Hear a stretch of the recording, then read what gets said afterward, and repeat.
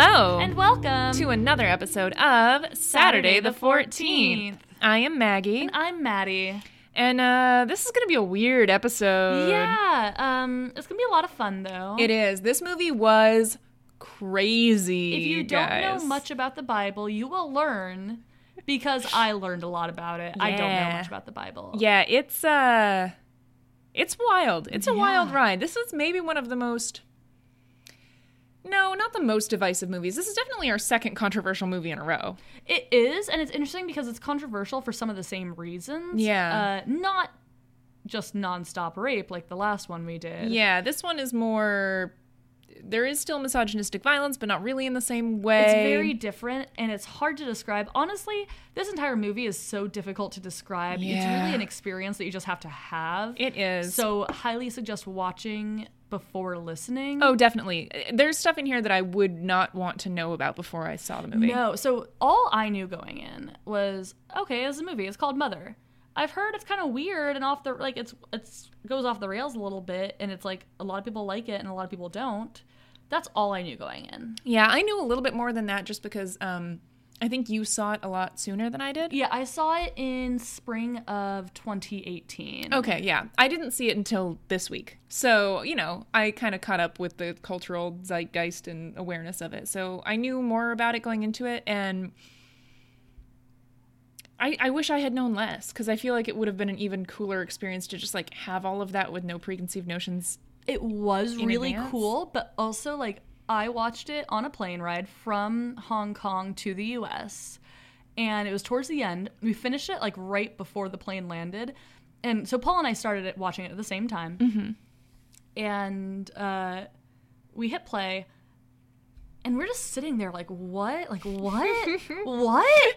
It goes from, like, okay, this is uncomfortable. Okay, things are not good, to, like, what the fuck is happening? Literally by the end of this movie, or like 20 minutes from the end of this movie, I was like, this has to be like the end, because it cannot get crazier from here. And then it got so much crazier from there. Like, it really does. Like, it's tense and nerve-wracking throughout, and it makes you feel really uncomfortable the whole time. But, like, the last, like, 20 minutes, half an hour of this movie are unlike anything I have ever seen. I've never seen a movie like this before. We have not mentioned what movie this is yet, No. although I assume you have read the title on this podcast episode. But we are talking about the movie Mother. We are Mother!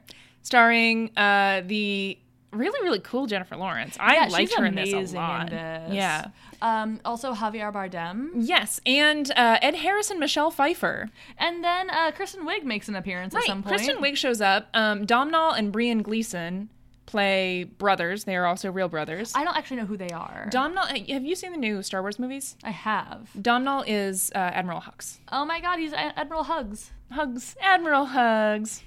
Yeah. That's awesome. You know what? He looked kind of familiar, and as soon as you asked, have you seen the Star Wars movies, I thought, and I was like, I wonder if it's him. It's hard because it's very dark. And so, like, I had to pause it many times and be like I would see him from He's some also, angles and be like, that's Domhnall Gleeson. Covered in blood for a good part of it. He is very so bloody there's for a lot of this. Yeah.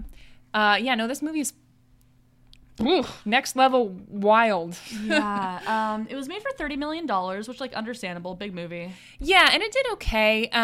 So this was a Darren Aronofsky movie. It was written and directed by Aronofsky. He kind of has a reputation for being on the more surreal side, so I think some people knew that it was going to happen. I know that he made Black Swan, which was actually a pretty big hit. It was one of the first horror movies to be nominated for an Oscar in a long time. I would say that is one of his... I don't know if... That movie is very surreal, obviously.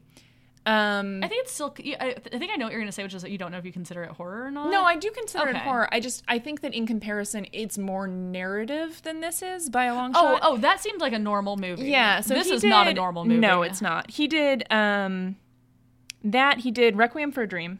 I have not seen that. It's very intense. He did The Fountain, which is just really weird and very surreal and like a little similar to this. And I was like, really did not enjoy it because I was like, what the fuck is going on? Yeah. But then, like, of course I knew some like Emersonians who like thought it was like the best movie ever made. I like it. I would like to watch it again now because I think I was like 17 or 18 when I saw it for the first time. I was like a teenager and I just didn't get it. Yeah. And I wonder if now, like, us being in like more serious relationships and having like a more like, because it is about a relationship. That's not the one with the clones, right? No. That's the island. Yes. Okay, cool. The fountain is like it has all the different Jackman timelines and floating weird around things. in a tree. Yeah, I saw it in theaters. Yeah, it's because weird. I think I was living like really close to a movie theater at the time. There were 9 months where we were living at a mall because our house was under construction. Huh.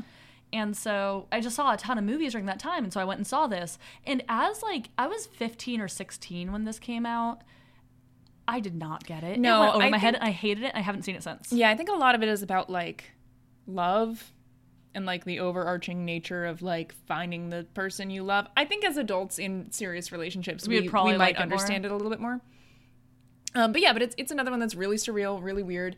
And then he did Noah, which is also very biblical, obviously. It's literally. Which people did not like. No, I've heard not the best things about Noah. I found it visually too dark to watch. Like, I literally couldn't tell what was happening at any point of the movie. So the only other Darren Aronofsky movie that I have seen is Black Swan. Okay. Yeah, which is a great movie. It's to be really honest with good. You. Fantastic I saw it in movie. theaters. I don't think I've seen it since.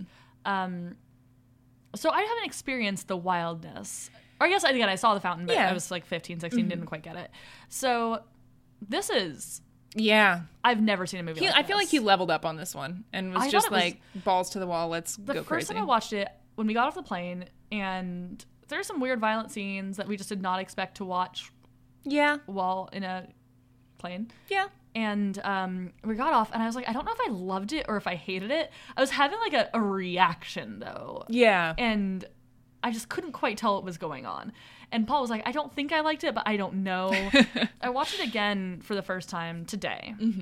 And knowing like how it ended and where it went, and like knowing the allegory that it represented, I could like see a lot more into it. And there were like all the small things. So for example, Jennifer Lawrence, like the first time you see her, she was like wearing like a see-through dress, right? Mm-hmm. And then like she becomes more and more conservative as the movie goes on. And at one point she's like told to cover up by Michelle Pfeiffer. Yeah.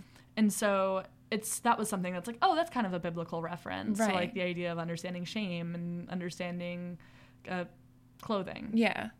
They're just little things like that I caught that like there was no way I would have caught without having seen the movie before. Yeah. No, I definitely think this is one that you can probably, if you are able to stomach it, you can probably watch it over and over again and get more out of it every time. I don't think it's that hard to watch over and over again. I think it's just... It's unnerving. Yeah, and the end of it is so intense. Like, there's just... It's a draining movie to watch that part of. I think it's draining. I think it's more draining the first time that you watch it. Okay. It was still, like, a lot, but I didn't feel like... I didn't have the same, like, physical reaction that I did the first time I watched this movie. That makes sense. It's not like Hereditary, where... Just every time it's a huge fucking bummer, and you have to watch that little girl's head get smacked off, and you're like, oh. Yeah, and then, like, see it covered in, like, the ants and stuff like that. Like, that's pretty bad. Like, the most disturbing stuff that happens, you don't actually literally see happen. That's true. Yeah, Thank that's God a good for that, point. because otherwise this movie wouldn't have been allowed to be made. Let's be real. We should stop get talking in generals and start actually giving specific details. Yes. So it begins with this vision of a really burnt out... Well, first we see a woman's face covered in fire. Yeah. And then that ends. And then we see this burnt down home, and Javier Bardem's character, who is called him. It's the only way he's referred to. He's never actually even, like, referred to. None of these characters are ever referred to by name. Right. So him, he picks up this, like, crystal thing, and he puts it on a little pedestal in his study. And when he puts that on the pedestal, everything around him in the house sort of, like... It transforms into, like, a beautiful house and a beautiful land. Yeah, and it's all this burnt out stuff, like, becomes rich and fertile and green and stuff all over again. And so we see Jennifer Lawrence laying in bed. Her character is Mother. Yeah, that's the name of the movie. And she wakes up and, like, doesn't know where he is. He's not in bed with her. And so she goes looking for him. Yeah. And so she finds him, and they're, like... chatting about how she's been renovating the house. I think he was outside and came back he was out looking around, and he wanted to be alone and think about things. And he is a poet who is struggling with writer's block. And she is basically completely redoing the house. And she's been redoing it completely by herself. Yeah. She's like top to bottom, completely inside, built outside. Up this house. We find out later that this house burnt down when he was a child. And this crystal thing in the study is like the one thing that gave him inspiration. Yeah, it was to continue life. Yeah, it's like what he found in the wreckage. And so Yeah, there's like a scene where she's trying to decide what color to paint on the walls, and she starts with like kind of a grayish color and then touches the walls and like has a vision of a beating heart inside of the house. Yeah. And then she like uses this yellow powder to like repaint or like to adjust the color of the paint, and then makes it more yellow. Yeah, and uses that color instead. And then just randomly this dude shows up. Yeah, this guy just like knocks on the door, and they're like, we're not expecting anyone, what the hell? Yeah, and he's referred to as the man. Yeah. So we're just going to call him Ed Harris, because otherwise calling him man is going to be confusing. And let's just call him Javier Bardem, because otherwise it's going to be... And Mother we might just also refer to as Jennifer. Yeah. We might just honestly talk about the actors. That's, you know who they are. You've seen them. These are very famous people, so they're not like names that we have to memorize. Right. So Ed Harris turns up, and he's like, oh my god, I totally thought that this was a bed and breakfast. What a wacky miscommunication. And Javier Bardem like lets him in and welcomes him. Yeah, he's like, great, come on in. And Jennifer Lawrence is like, what the fuck? Why? And Javier Bardem like tells him he should like stay the night, and she's like, why the fuck would you invite him? And he's like, oh, do you want me to kick him out? Like, where's he supposed to go? She's like, well, that's not really our problem, but now I guess I don't, because like you told him to come here, so whatever. Yeah. And they like spend the night drinking and partying and like hanging out. Only Javier Bardem and Ed Harris. They offer her some alcohol, and she declines and has tea instead. Yeah. And then there's this weird scene where Ed Harris's character is very sick, and so he's coughing a lot. And there's a scene where she hears like a coughing noise, and she opens the bathroom, and Ed Harris is throwing up because he's had too much to drink, and Javier Bardem is there with him. And Ed Harris's character is totally naked, and he has this big gash on his ribs, which is important later. Mm-hmm.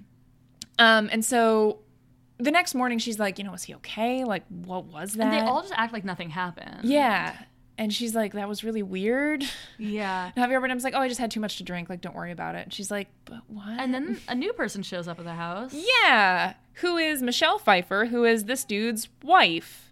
Yeah. And Jennifer Lawrence is like, I didn't even know he had a wife. Yeah, like, he never mentioned his wife before. No. It's almost like she just appeared out of nowhere. Almost. Huh.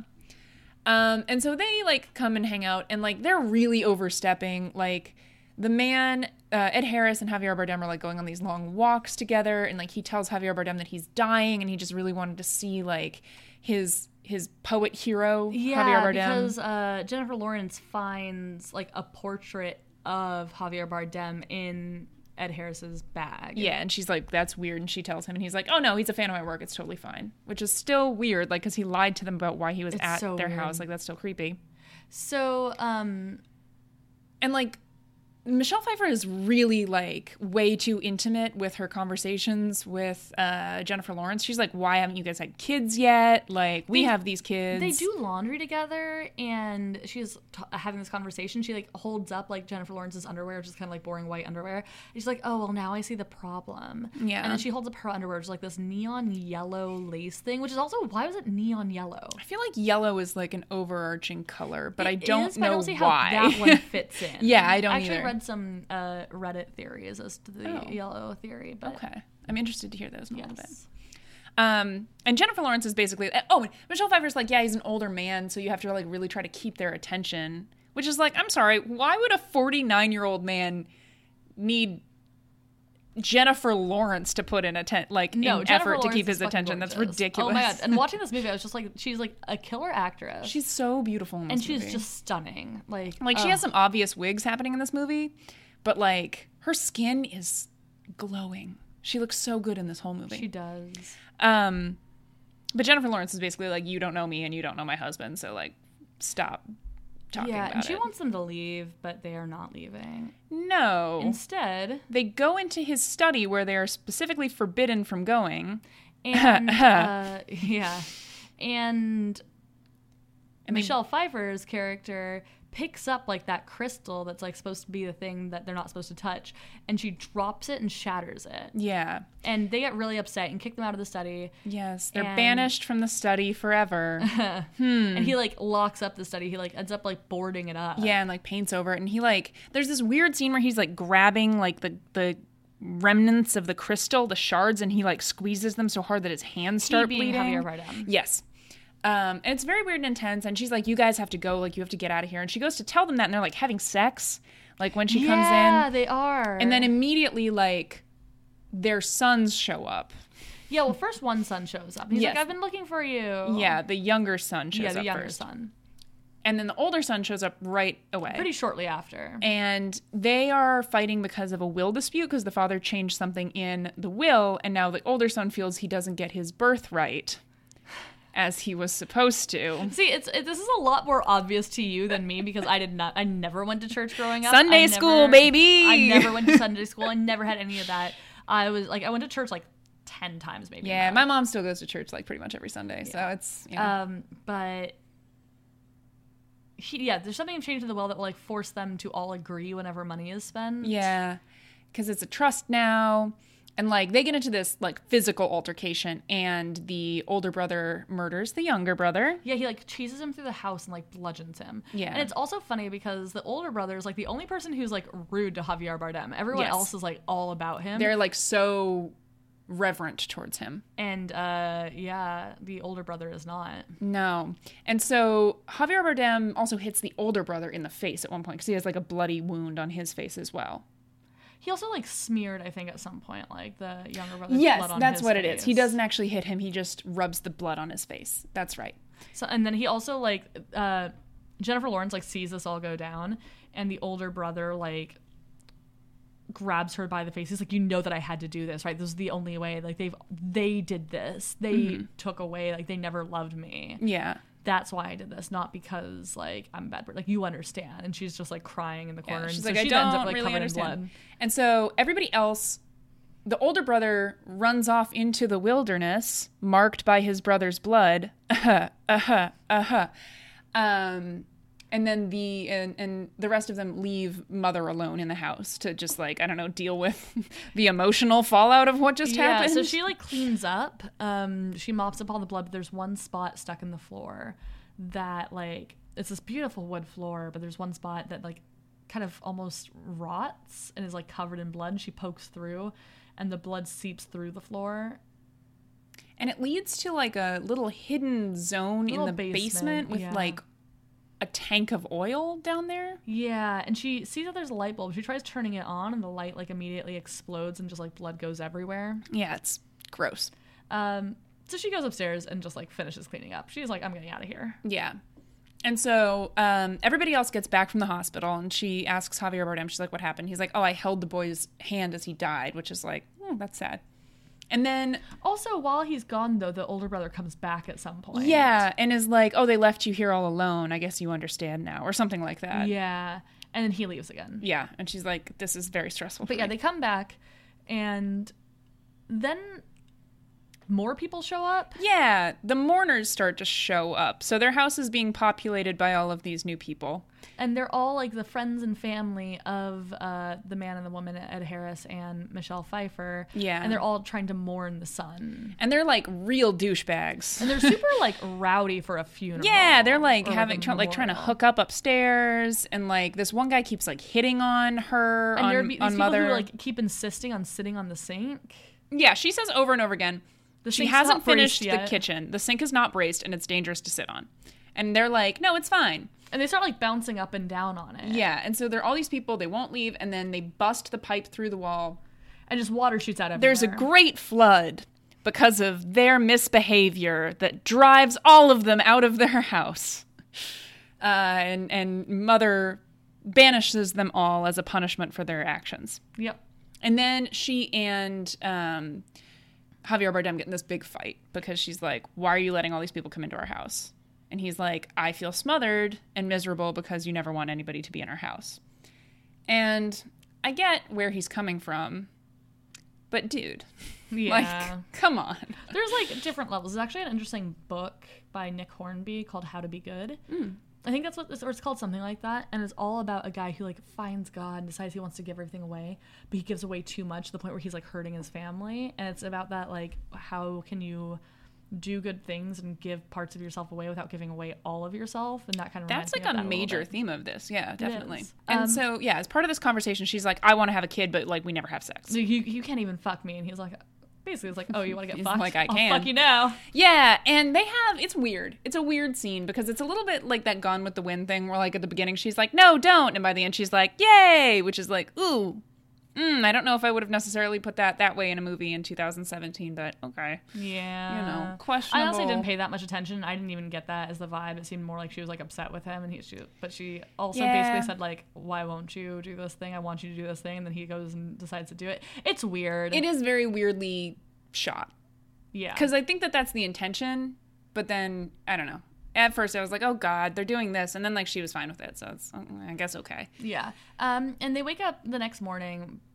And she's like, what up? I'm pregnant. Which you cannot tell the day after you have sex. That's not how it works. And she's like, no, but I know I'm pregnant. And he's like, all of a sudden he gets inspired. He needs to go write a new book. Yes. And they have this wonderful time of like, things are fixing great. up the house. Yeah. And she's super pregnant as time goes by. And like, he has this, inspiration and he writes this new book. And, like it immediately sells out. It's like a beautiful poem. He takes the book to her and he's like, you need to read this. Mm-hmm. And so she sits down on the stairs, very pregnant, and is reading it.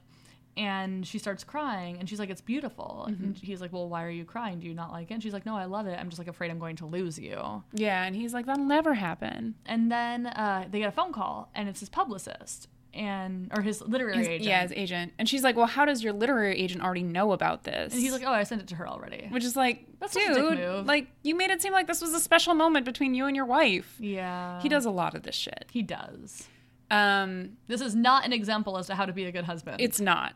But it sells out like crazy. And so she's like, yay, this is dope. We're going to make a really big, awesome dinner for you so that we can celebrate. And she is super pregnant by this point. She's like ready to pop. Yeah, and so she like puts on like a really nice dress. She does her hair all up. Yeah, she looks and she gorgeous. cooks like a huge dinner for him. Yeah, and he seems really appreciative of it. He's like, "Oh, this is amazing. This is beautiful. Like we're gonna have this wonderful meal. I'll help you." And then she sees somebody outside the house, out of the window. And they're like, just let me talk to him. Just let me talk to him. And she's like, these motherfuckers again. And it turns out the book has already been published and has sold out already. Yeah, and I think that's what they're celebrating. Yeah. But this all happens in like 20 minutes in the movie. Like, not even. It happens back to very back quickly. to back, and it's hard to tell that this isn't all like the same day, really. Yeah, you can kind of just tell by how pregnant she is throughout. And, like, she's setting up like the baby's room, and there's like a weird blood stain still because it's where the brother died and all that shit. Yeah. And they just get mobbed by fans. Like, people are just showing up outside. Yeah, a ton of people start coming in, and they start, like, taking all the food, and just, like... Yeah. At first, she's like, just don't let them into our house. And he's like, well, I don't want to be rude about it. And so he, like, goes out, and he's, like, signing autographs, and, like, his agent's there, and, like, is Kristen Wiig, which is a surprise. That I was not expecting at all. Her character is referred to as the Herald? Yes. Or just as Harold, I think. Yeah, but like Herald. Yeah. So she is spreading the good word of his... poetry. His incredible written work. The good book, if you would call it that. And all of these people just completely ransack the home. And yeah, they're like devouring the meal that she set out there. And people are like... every time she tries to be like, no, wait, this is for him. They're like, oh, well, he said to share. Yeah. And she's like, but what? And like, there's people like camping out in their living room. And she's like, this is my house. And in some way she tries to like call the police.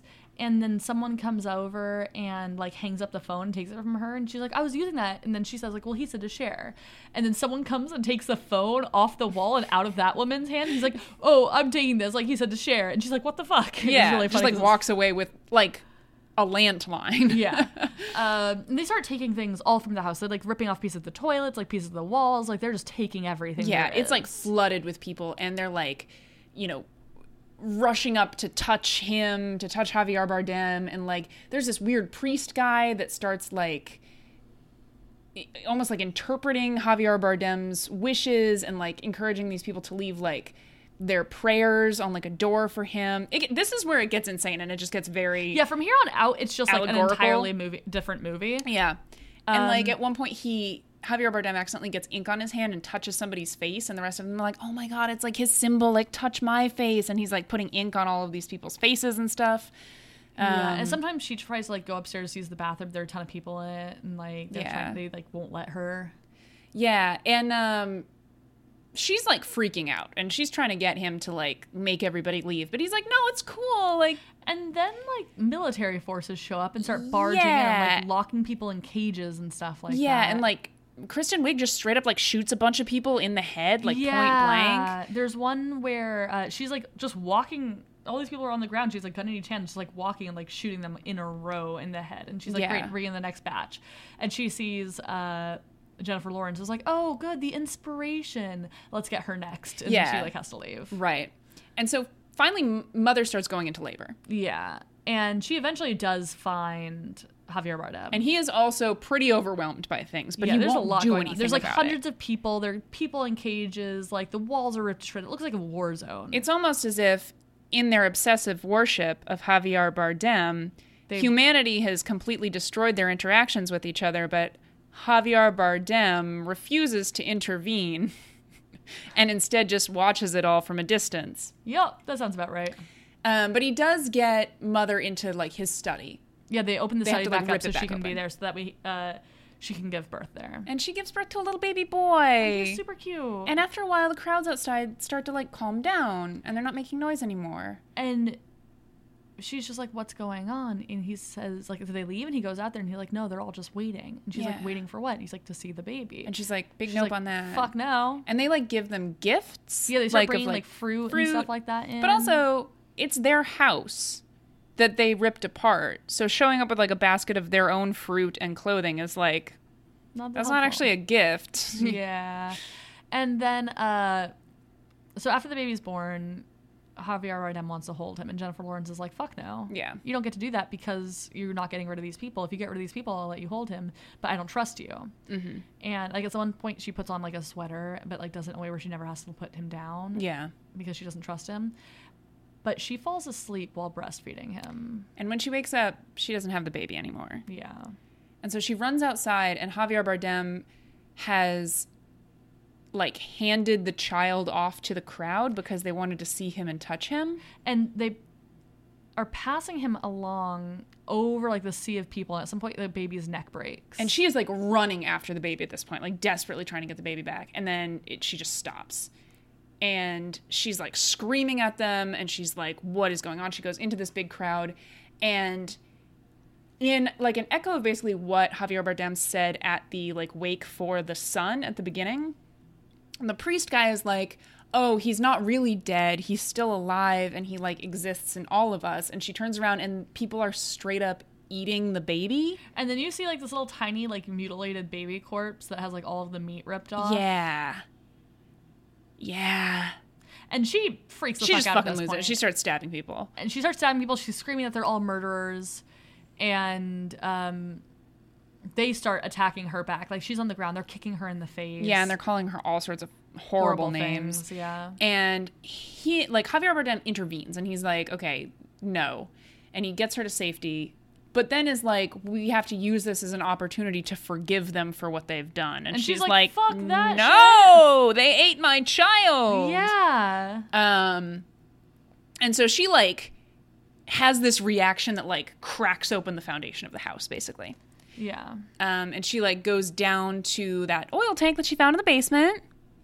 Yeah, and she, like, stabs this, like, wrench into the metal, and the oil starts pouring out everywhere, and she takes a lighter, and she lights it up and drops it, and sets the entire house on fire, and it goes boom. And everybody dies, and then we see Javier Bardem, like, carrying her out of the house. And he's untouched. He's totally fine.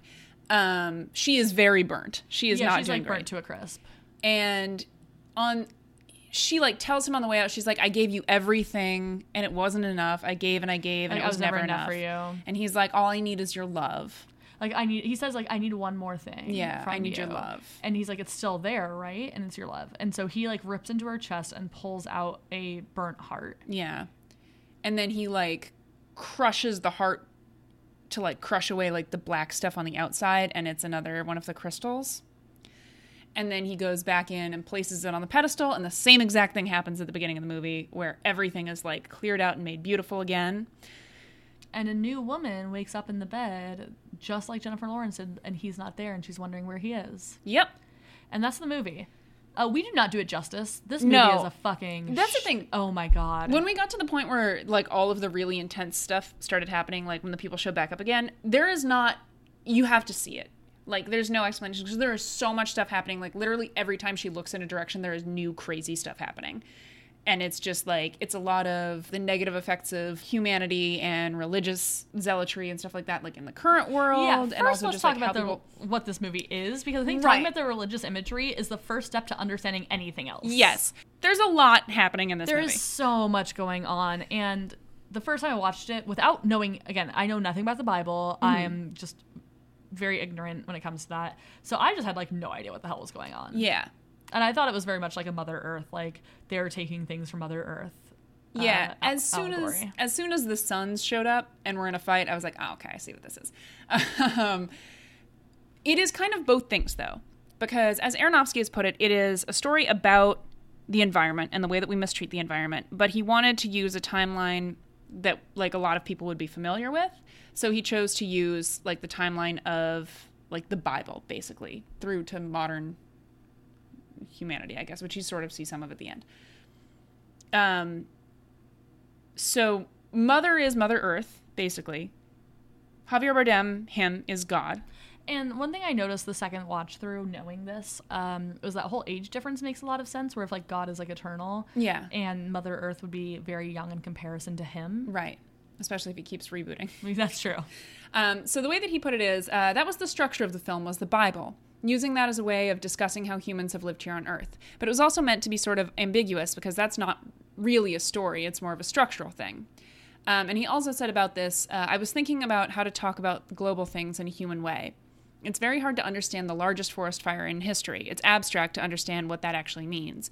We see images but don't absorb it. But everyone understands if someone comes over and burns a hole in your carpet with a cigarette. I tried to take global events and reduce them on a human scale, which is really what this is. It's like all of human history via the Bible in this lady's house. And that's really, like, what this is, though. It's really cool, because, like, this entire movie takes place inside of this house. Like, Yes, you never Jennifer really Lawrence see outside. never goes outside. No, you see not until the end when she's being carried through out. the doorway to the outside, but you don't actually see her go outside. Right. Until the very end when she's carried, Okay, so we're going to run over the biblical elements, which I hinted at heavily while we were doing the summary. Yeah, and again, there are things like, for example, like the whole being marked with blood and running into the forest. Like, that's something I never would have known. Right.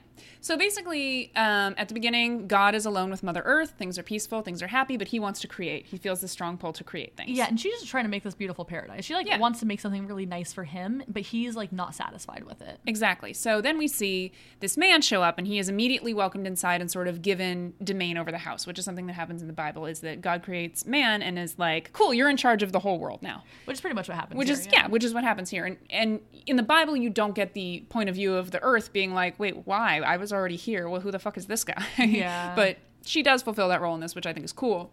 And then that night when he gets really sick, you see the giant wound on his chest so and in his ribs. In the Bible, Eve was created from one of Adam's ribs. So thus we see the wound in Adam's ribs.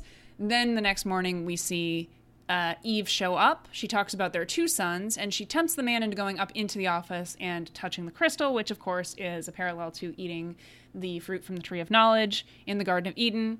This then gets them kicked out of the study/Garden of Eden, which is boarded up behind them. So I guess in this, the study is the Garden of Eden. The rest of the house is just the rest of the earth. Yeah. No one is ever allowed back into the Garden of Eden after this point. Until the end. Then the sons show up. Even in the end, it's only Javier Bardem who's supposed to be God, and then Mother who's the Mother Earth. Yeah. The sons show up. The older son is furious at the younger son because of inheritance dispute. During that fight, older son murders the younger son. This is Cain and Abel. Yes. In Genesis 4:15, there is a verse that says, "And the Lord said unto him, Therefore whoever slayeth Cain, vengeance shall be taken on him sevenfold. And the Lord set a mark upon Cain, lest any finding him should kill him." So that is when he takes the blood from Abel or from the younger brother and like gets it on Cain's face. That's him being marked, and then he has to go out into the wilderness. He's not allowed to return because then he'll have to pay for his crimes. And then, so there's also in like right in that same section, there's a line that talks about Abel's blood like crying out for vengeance from the earth, and that's like the puddle of blood that never leaves the house is his blood from Yeah. the murder, which never goes away and sort of like affects her mentally throughout. Like she's very freaked out by it. Yeah. And like as people start showing up later, like people are like taking selfies with it. So it's sort of like a permanent stain on like the earth because of this one violent act that happens very early on, which is kind of how Cain and Abel are. And also throughout the movie, we see shots of like this beating heart within the house, but it gets like blacker and blacker over time, which we didn't mention. Right. It's like more polluted and more like fucked up. Also, Yeah. there's a weird scene where there's like a bunch of flesh in the bottom of a toilet. There is. It's not really elaborated on at all. Never is, no. And so then the number of the people in the house start to multiply, in this case because of mourners, but still they're brought here by the actions of, Adam and Eve and Cain and Abel. And they're disobedient. They don't listen to what anyone tells them to do. They just do whatever they want and they destroy the world around them. There's even a scene where they're like repainting the house and she's like, why are you repainting the house? And they're like, oh, we're doing it because we love your husband. And she's like, but this is my house. Like you're not allowed to do that. And so then eventually their disobedience leads to a great flood, like with the great flood with Noah and his folks, which is briefly covered, extensively covered in the movie Noah, which was actually part of the inspiration for Aronofsky to make this movie because he like started thinking about biblical stuff and then kind of got into more like surreal zone of it. I really like how he did this one. Yeah, I think it's very interesting. He wanted to make we can get into it more later. He wanted to make a home invasion movie, and he was like, what if it's also the Bible? And it is both of those things. It is. And then after that, he gets, like, the inspiration, and, well, first they have sex, and, like, she's now having a baby. Yes, and that is sort of, the middle point is, so he writes the Bible, or the New Testament, which is the written form of God, basically, the Word of God, and then at the same time she conceives, basically, Jesus. Who is the human form of the Word of God. And now the world is being, the word is being spread of his work, and he's getting all of these additional followers, and he has his herald to like help him spread the word. And all these people show up, and they're super desperate for his attention, super desperate for his affection. And there's a lot of infighting in terms of like how to interpret his work and like how they should show their respect for him, and like the sacking of, religious objects, basically, even though it's just like random shit around his house. Yeah. And so we see like the priest-like figure who's like guiding people in how to worship him. And at this point, it's very obvious. It's just like, oh, all of these people are religious like zealots and people who are like getting involved in these religious wars because they don't agree on how to interpret his stuff. And then, of course, their son is born. Their son is obviously meant to be Jesus. He's offered up to the crowd as sort of like a peace offering because everybody settles down and is united. And then they immediately violently kill him, just like when Jesus rocked on down to earth and was also murdered. I like rocked on down to earth. It's a very good phrase. Hey, guys, what's up? I'm here to die for your sins. And then in the most fucked up thing, of course, is the baby being eaten as a parallel to the sacrament of communion. Yeah, literally eating his Which body. Is so fucked up. Oh my god, it's ridiculous. Oh my god. It's very messed up. And then, of course, humanity gets out of control, so Mother destroys everyone in a fiery Armageddon and starts over again. Or things start over again. Cliff Notes, crazy, insane Bible. Oh my god, it's so insane. And obviously, like, it's not a perfect beat for beat. Like, there, especially in the end, there's, like, a lot of condensing and, it's the Bible's a super long book, so... You're definitely going to say a lot of condensation. I was going to say a lot of condensation. And it's like, it was very cold and wet. It was a very damp movie, I would say. One of the damper that I've seen. No, it was, no, it definitely did squeeze a ton of human history all into, like... Yeah. A quick bit. Yeah. There's also, like, the cage is all just filled with women, and they're, like, collecting, like, the whores. Right. They say that at some point. I watched it with the subtitles on, so you get, like, a little bit more. that's how you gotta do it. It's really cool. I actually love watching movies with subtitles on because you do get... There's sometimes lines that are, like, throwaway things, or there are things happening in the background that you just don't know about. Yeah. Or, like, the priest guy was called Zealot the entire time. Like, that was his name. Right. Yeah. I mean, you wouldn't know any of these people's names if there weren't... And they all have names like Cupbearer and, all sorts of different... Yeah. Because there's, like, a healer who tries to help Mother have the baby at some point. Right. Yeah. Yeah, so we see all of these things that happen in the Bible, but they're sort of happening with the understanding that, like, it's not just a relationship between God and humanity. There's something else involved there, which is God's first creation, the earth. Yeah, and this is actually the first thing that I got out of watching this movie was the idea of this woman who's supposed to represent Mother Earth, and that they are just constantly taking advantage of her and taking everything they can and ripping apart what she has, and that she's like now trying to take control of the situation. Yeah. And that like a lot of the climate change fucked up things that are going on are because she is like fed up with our bullshit and like trying to take control. And she's ignored every time. She's like, don't sit on that thing because it's going to break. Like, there's going to be a flood if you don't stop doing what you're doing. And they're like, no, it's fine. It's totally fine. Look, we can do it more and it'll be fine. Which is like... what we were told. Yes. What people say all the time. Yeah. And like, he kind of just lets everything happen because they all love him. And he just like gets bored and he's not satisfied with just like things going well. Like he actually like enjoys watching the chaos at times. Yeah. Like it's clear that he's just like doing it all for his entertainment. Right. And he doesn't care if things are going well or badly for her because he's like enjoying it. This is not honestly a kind depiction of God. No, I would say in fact the idea that, you know, he writes the Bible and then is like, here, I mean, you guys know now how I feel about things, so just do whatever you want, I guess, and I'm not going to intervene, is a really scathing representation of like the current or like the Abrahamic God. Yeah. And the way that like, I mean, I think that's how a lot of people kind of feel about God. I think there's a lot of cynicism about like all this stuff is happening right now. Like, where is he? Yeah. So that, and then like, I think there's also the idea of him just like being obsessed with being loved. And that's all that he cares about in this. Yeah. Is like he has the love from one person, but he needs it from everyone. And he will give them whatever the hell they want and let them do whatever the hell they want as long as he is getting love. Yeah. And there's also like, she is treated as so disposable. She is 100%. I mean, like everyone kind of is because he like doesn't really do anything to stop people killing each other. But like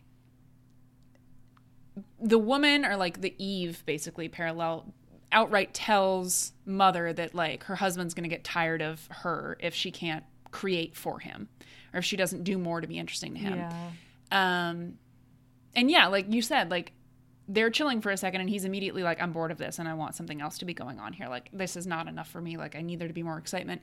And then when the humans show up, they like appreciate her as a muse to him. But they're like ready to kill her. Yeah. Like, she is great as long as she like, is great, something to admire. You were important, but now like we're done with you. Right. As soon as she starts to speak up, she's treated with like resentment and dislike, which is, I feel like, kind of also how humans interact with the earth. Like, oh, there's beautiful photographs and songs and movies and pictures and all this stuff. But like the second the earth actually needs something back and needs to not just be treated like a pretty thing that we use however we want, we're like, oh, well, I don't know. It's expensive. So I guess we're not going to do that. Yeah. And then there's another theme throughout this, which is like the color yellow is used a lot. Yeah. So something we didn't mention when going through the synopsis, but early on in the movie, whenever she's like starting to have like panic attacks or something bad happens, like she drinks this yellow liquid and everything calms down. And Darren Aronofsky has said that he will not ever tell anyone what this yellow liquid represents. He's like, that is a secret I'm taking to the grave.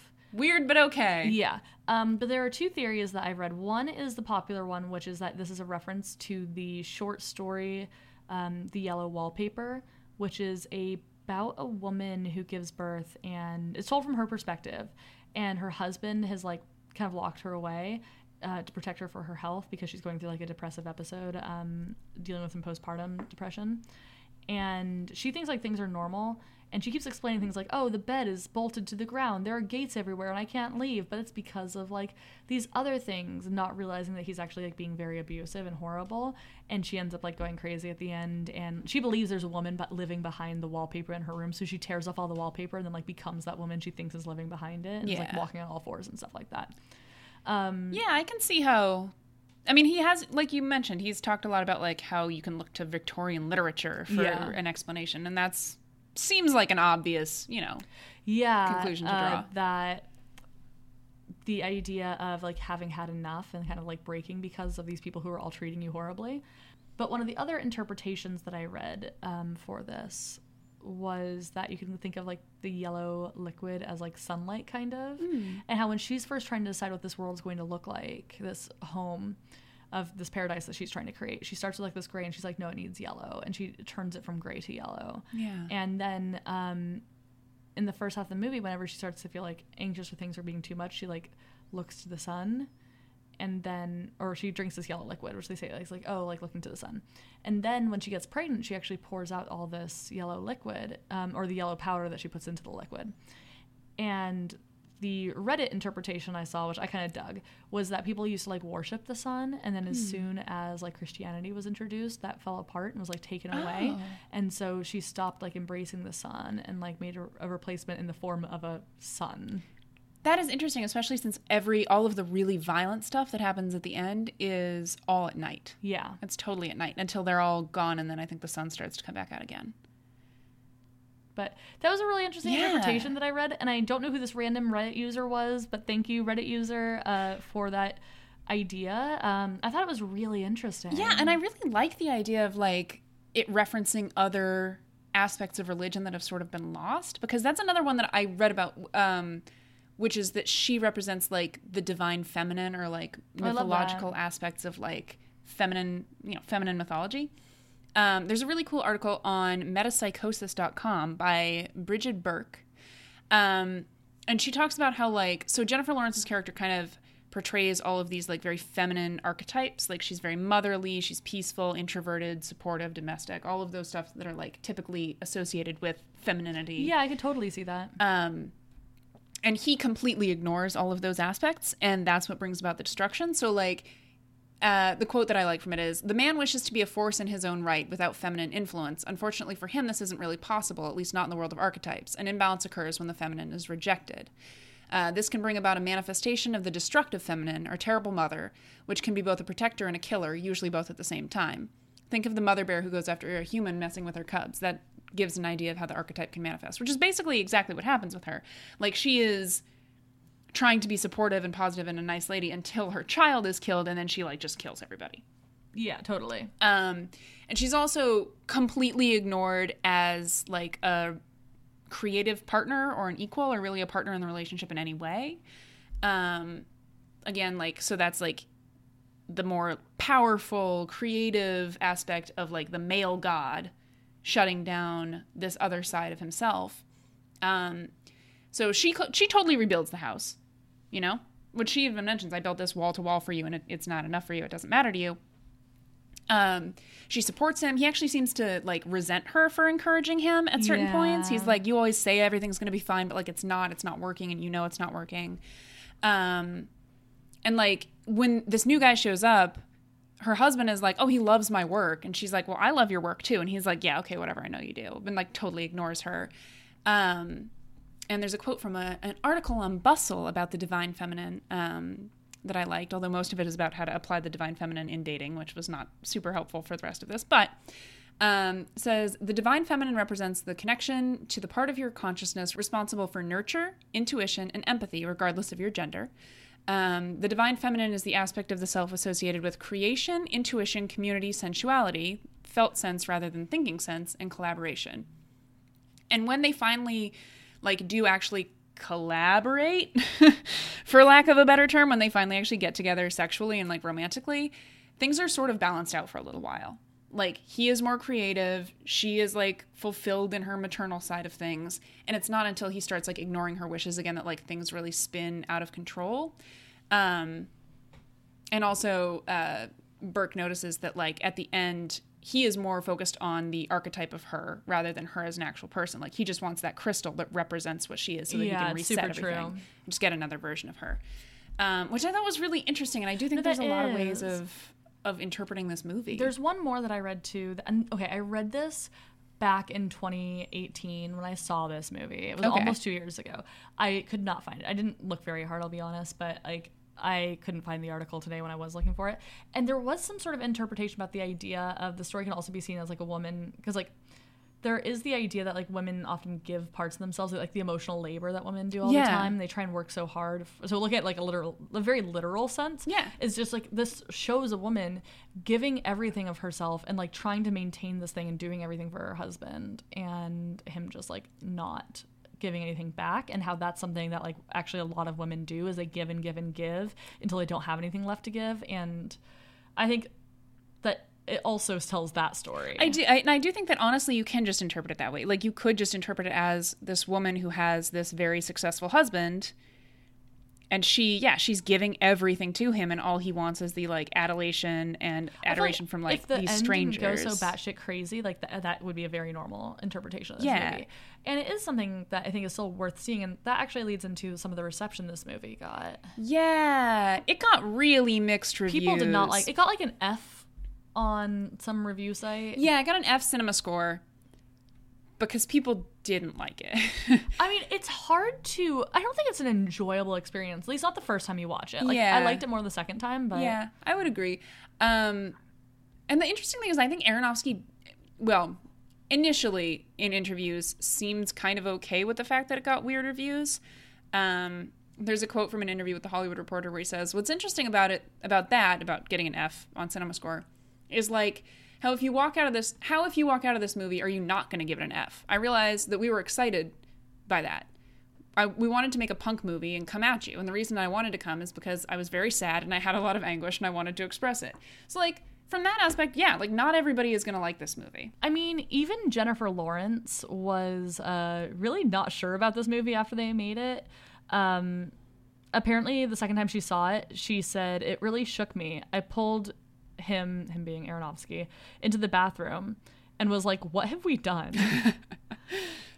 And I think that's fascinating. Like it's so hard. And I know that she like put so much of herself into this movie. Like, she like tore her diaphragm and like popped out a rib or something like that. I mean, I can see understand how that she happened. does a lot of screaming. But this movie is very like, it's an emotional experience when you watch it. It is not something you can like say like, oh, that was fun. That is not a response anyone can say after this movie. I do think it's interesting that she and Aronofsky obviously started dating during this movie. And they broke up not too long after the press cycle, because apparently after the mixed reception that this movie got, which is interesting because it is a movie about her in a relationship with a much older man who can't handle some of the aspects of fame. No, he just like couldn't focus on anything other than people not liking it, apparently. Oh. And there's an interview with her close to the end of their relationship where she's like, yeah, I have to ask him if we can please talk about other things sometimes because like he can't let go of like people not getting it. Which I think is so interesting because that like Javier Bardem not being able to let go of how other people feel about his work is what destroys their relationship. Literally her relationship. I did read some of the articles talking about how their age difference it's the same is age, the same like, age to difference. the year, the same age difference. Oh, I didn't know that. Yeah, I think that they're both the same. Like, I think Javier Bardem and Aronofsky are the same exact age. Oh, that's crazy. So like, I just found that so interesting that like you can make something and get that and not get it enough that you can really apply it in your own life.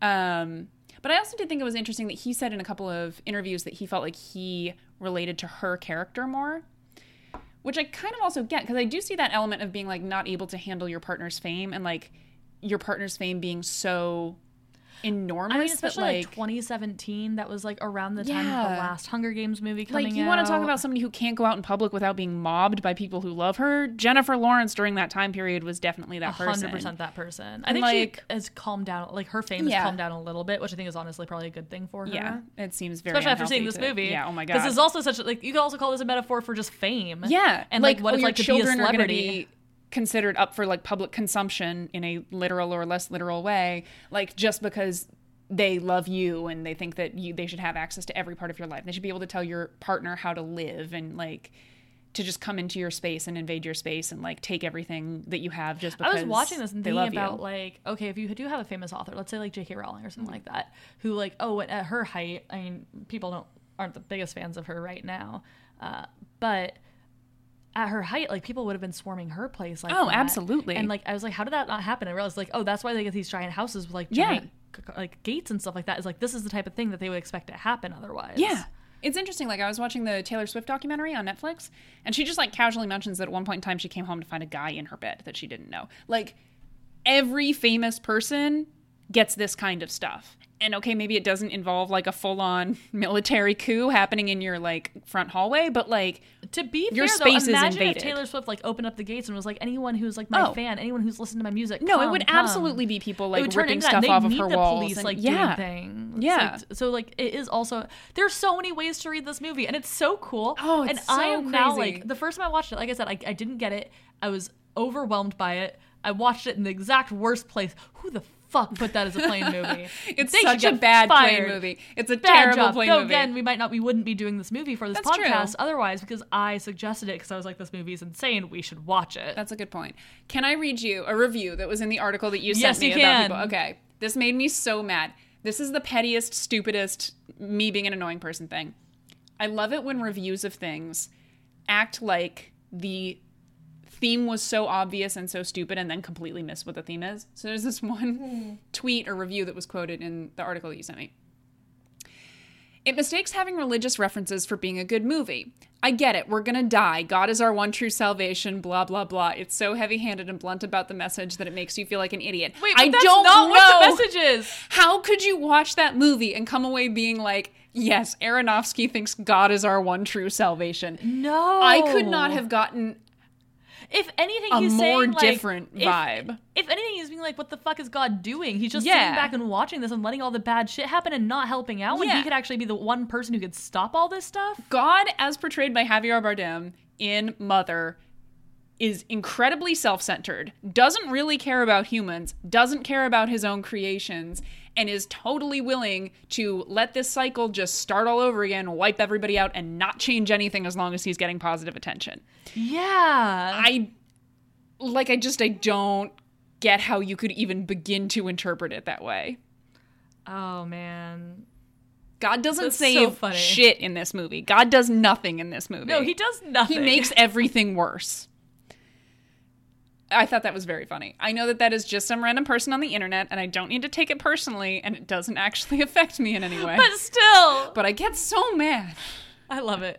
I think it's hilarious. Like, I get reviews where people are like, this movie is confusing and upsetting, and I didn't enjoy it. Totally fine take to have. If you watch this movie and you're like, I hated that and I never want to see it, I get it. understand I get it. why. I totally understand. But I think it's fascinating. I think so too. I mean, I think it's really, really interesting. And there's just so many like little, I would love to like watch it again, like do more research on all of the biblical references. Cause there's one that I liked, in Revelations 21:1, there's a verse that says, or in 21:2 as well. And I saw a new heaven and a new earth, for the first heaven and the first earth were passed away and there was no more sea. And I, What? John, saw the holy city, New Jerusalem, coming down from God out of heaven, prepared as a bride adorned for her husband. Oh my God. Like, there's just so many little cool things. It literally says like, oh, we did this once, it fucked up. We did it again. Yeah, after the world is lit on fire because of man's indiscretion. Like, That's so there's so much there. And I do interesting. think at times that, like, okay, maybe the fact that everything just resets kind of muddles the, like, we need to save the environment because everything's going to die and it's not savable is, like, a little bit muddying the waters, you know? Like, if it is just a cycle and we can just reset and, like, do it over again, like, that, I guess all humanity will die, but, you know? Yeah. There are some aspects where it's like, okay, some of the biblical stuff takes away from the environmental stuff because it's so biblical and it's Yeah. not as environmental. But I don't know, because I think the environmental, I think, is like the easiest to read layer. Yeah. For people like me who aren't super familiar with the Bible, right? And then the next layer after that is the Bible stuff. yeah, Well, I guess you could say the first layer is like the women giving too much of themselves away. true. Yeah. Then the next layer after Then the that is environment. the environment. The layer below that is the religious one, is how I'd say it. I would say, and I don't know, because I mean, again, like I kind of came into it having a little bit more of that background. Did you find the ending to be unbelievably confusing when you didn't, like, if you weren't 100%. viewing it from a religious perspective? I was like, what the fuck is going on? Okay. Well, I think it was just like, I think not watching it from a religious perspective, I think I kind of got the idea that he was supposed to be godlike. Honestly, Paul got it more than I did, but he also has a lot more experience with religion than I Right. do. Like, I have little to no education about religion. Yeah. I would think that it would be, like, you would kind of need to have some understanding in order for that. And maybe that's why a lot of people found that ending to be, like, a nightmare and, like, totally bamboozling, I also for think lack the of a better average word. person has more religious That understanding is than true. I do. That is true. I am like an outlier in not knowing very much. That's a good point. Like, I would certainly say that I have, like, I went to church a lot as a kid and I did Sunday school and all that stuff. But I've never really been like a big Bible study person or anything like that. So it's not like I have some depth of knowledge on the subject. So yeah, I guess it's probably safe to say that most people viewing it have at least an understanding of what the religious Yeah, no, that's an symbolism area. is. And honestly, after watching this, part of me was like, should I just like read the Bible so that way I can... It's so boring. I know, that's the Because you think it's going to be problem. cool because a bunch of crazy stuff does happen in the Bible, but then there's like 7 pages of like, and then Ezekiel begat Jehovah, and this person, well, not Jehovah, but But still, like, you were talking about, like, I've heard the story of Cain and Abel. Yeah. I didn't realize they were Adam and Eve's kids, honestly, because, like, I heard Right. the stories. And so I need, like, a abridged Bible that is not for children because they take out all the fun stuff. yeah. There's probably like a YouTube channel that's just like quick Bible stories. Yeah, but I realized, like, for that I atheists think or I something. suffer since, like, I just don't get a lot of references because there's a lot of media that makes biblical references that just go over my head because Yeah. I don't have that education. Yeah, and the difficult thing is that if you're not actually religious, getting that is very difficult and kind of boring because it either comes from a very like, let's read about God's salvation, which is like not what you're going to be invested in because you're not religious, Yeah. so that's not going to hold any appeal for you.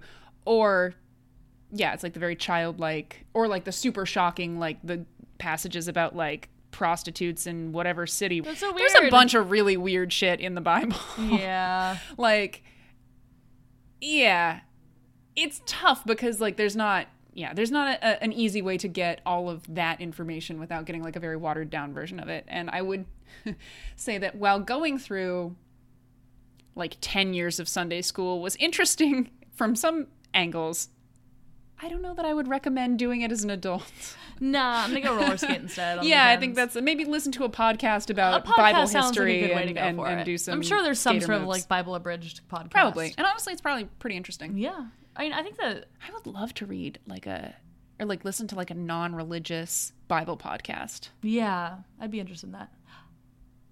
Podcast. God, I cannot commit to doing a no. non-religious Bible podcast. It's just me reading books of the Bible to you and you being like, why is this happening? Oh my god, that'd be so funny though. So in addition to people just like not quite getting it, there are also a lot of accusations of this movie being like misogynistic. Yeah, this is actually something that made me think about our last episode, I Spit on Your Grave. And it's funny because Maggie texts me saying that like a lot of people think this is misogynistic, but they're not quite getting it. I start texting back, it reminds me of Spit on Your Grave. And as I'm typing that, she texts me, it's just like I Spit on Your Grave. And we both had that same idea where different reasons. It's not a very long, drawn-out, violent scene towards women.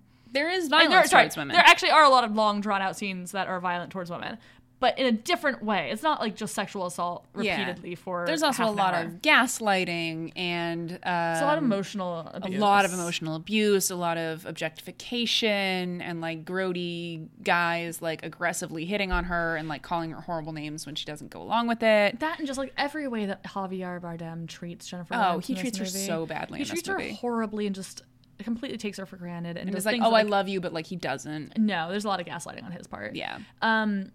And so seeing that, like, there's definitely a difference between misogynistic acts taking place in a movie and a movie being misogynistic. Yeah, I would say that this kind of does the same thing as I Spit on Your Grave, where it shows you this very extreme version of it. But to make the point that, like, this is wrong. Right. And- Because she never does anything wrong in this movie. She's just like, why are all these people in my house? I just want to hang out with my husband and like repaint the bathroom. No, or you're whatever. 100% on her side the entire Yeah. movie. In the same way with, like, I Spit on Your Grave, like, the whole reason why they did that was to show you, like, to get you to try to, like, experience some of the pain that she experiences so you can, Right. like, connect with her as a character and you can understand how horrible that act really is from the victim's perspective. Yeah. And then this is doing the same thing. We're like, understand everything that we are doing to the earth, everything, like, how are we mistreating the world around us from its perspective. And how unspeakably entitled it seems when you imagine somebody walking into someone else's house and being like, cool, so I'm just going to be here now and I guess I'm going to take your everything, kinda, like, stuff. destroy your house along the way. Yeah, and then I'm going to eat your kid. Like, yeah, I think if it wasn't so extreme, it wouldn't be as shocking and therefore the message wouldn't be as clear.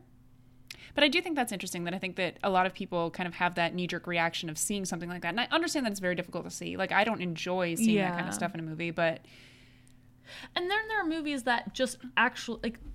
Because there are movies that have these bad things. They actually feel like the director's saying, like, misogynistic things. I mean, that's the whole reason why, like, I hated Drag Me to Hell so much, was it just felt like the director was like, oh, this woman tried to be a real grown-up businesswoman, and now she's going to go to hell for it. Yeah. And there's nothing she can do because she tried to do the man's job. And I was like, fuck that shit. I'm in business school. I'm going to do the man's job, and I'm going to not go to hell just because I can stand up and do businessy things. Yeah, and I honestly think it's interesting that...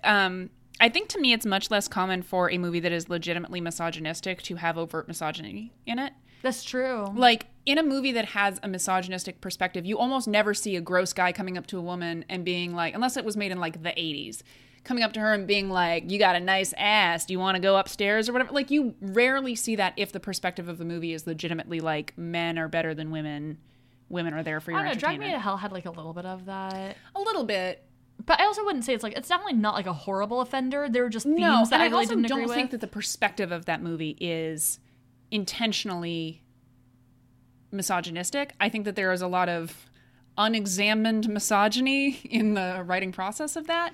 Like, I definitely think there are some overtly creepy movies that are mostly like bro comedies from like the 80s where like the main characters treat women terribly and it's never really examined.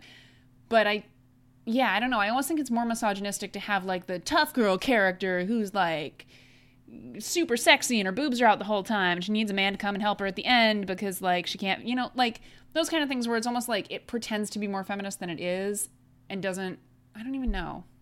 No, I completely know what you mean. You know what I mean? Like, where it's like, oh, they're trying to be like, look how strong this woman is, but like, okay, the man's clearly going to save her though. Yeah. That's rough. Or the idea, there are also just movies where like all the women are side characters and like they die or really bad things happen to them in order to drive the man's plot. Or there's just like no women characters of, I was actually having a conversation about the new Birds of Prey movie and how Oracle's not in it.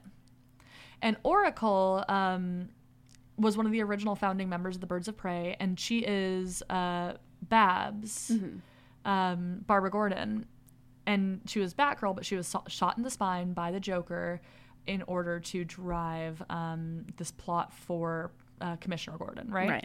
And that has been like one of the biggest examples of like women in fridges, where the idea is like, oh, you hurt a woman in order to make an interesting plot for a man. Yeah. And how, I was like, I wouldn't be surprised if the reason why they didn't include her was because they just want to not have that lore in this universe. And yes, they could have made her disabled some other way. But it would be like a reference to that. I would be interested to see like her as an actual main character being angry about the fact that something horrible happened to her that affects her life forever because some guy was trying to get at her dad. Yeah, like if it was centered on there's her. There's also like a lot of themes of like sexual assault. Yeah, like it gets rough. And right. I wouldn't necessarily say it should be done exactly as it is in the movie, but I still think that there is an interesting way of reframing that character in a way that actually centers it on her. Kind of like this movie does with her, where like technically most of the drama is about Javier Bardem's relationship with his humans, right? Basically God and humans, but it kind of recenters all of the hurt that's being done to really focus on her and actually make it about her story and how she's suffering through this I wouldn't be stuff. surprised if they just want to retcon the whole thing because of how bad it was. I can see that too. And I think they're actually planning on coming out with a Batgirl movie. Oh, that'd be cool. But, provided they don't go in a full Alan Moore direction. Yes, oh God, no. I'm sure they will not. They've been doing a pretty positive direction. But I come from that to say, I don't remember how I got on this tangent. Women in refrigerators. Oh, yeah. But yeah, so like, going back to my original point is that you do see a lot of situations where like back in the 80s, it was very common for us to be like, oh, we're just going to throw away and kill this woman because it like makes it more interesting for the man, or do even worse things in the case of Babs. Yeah.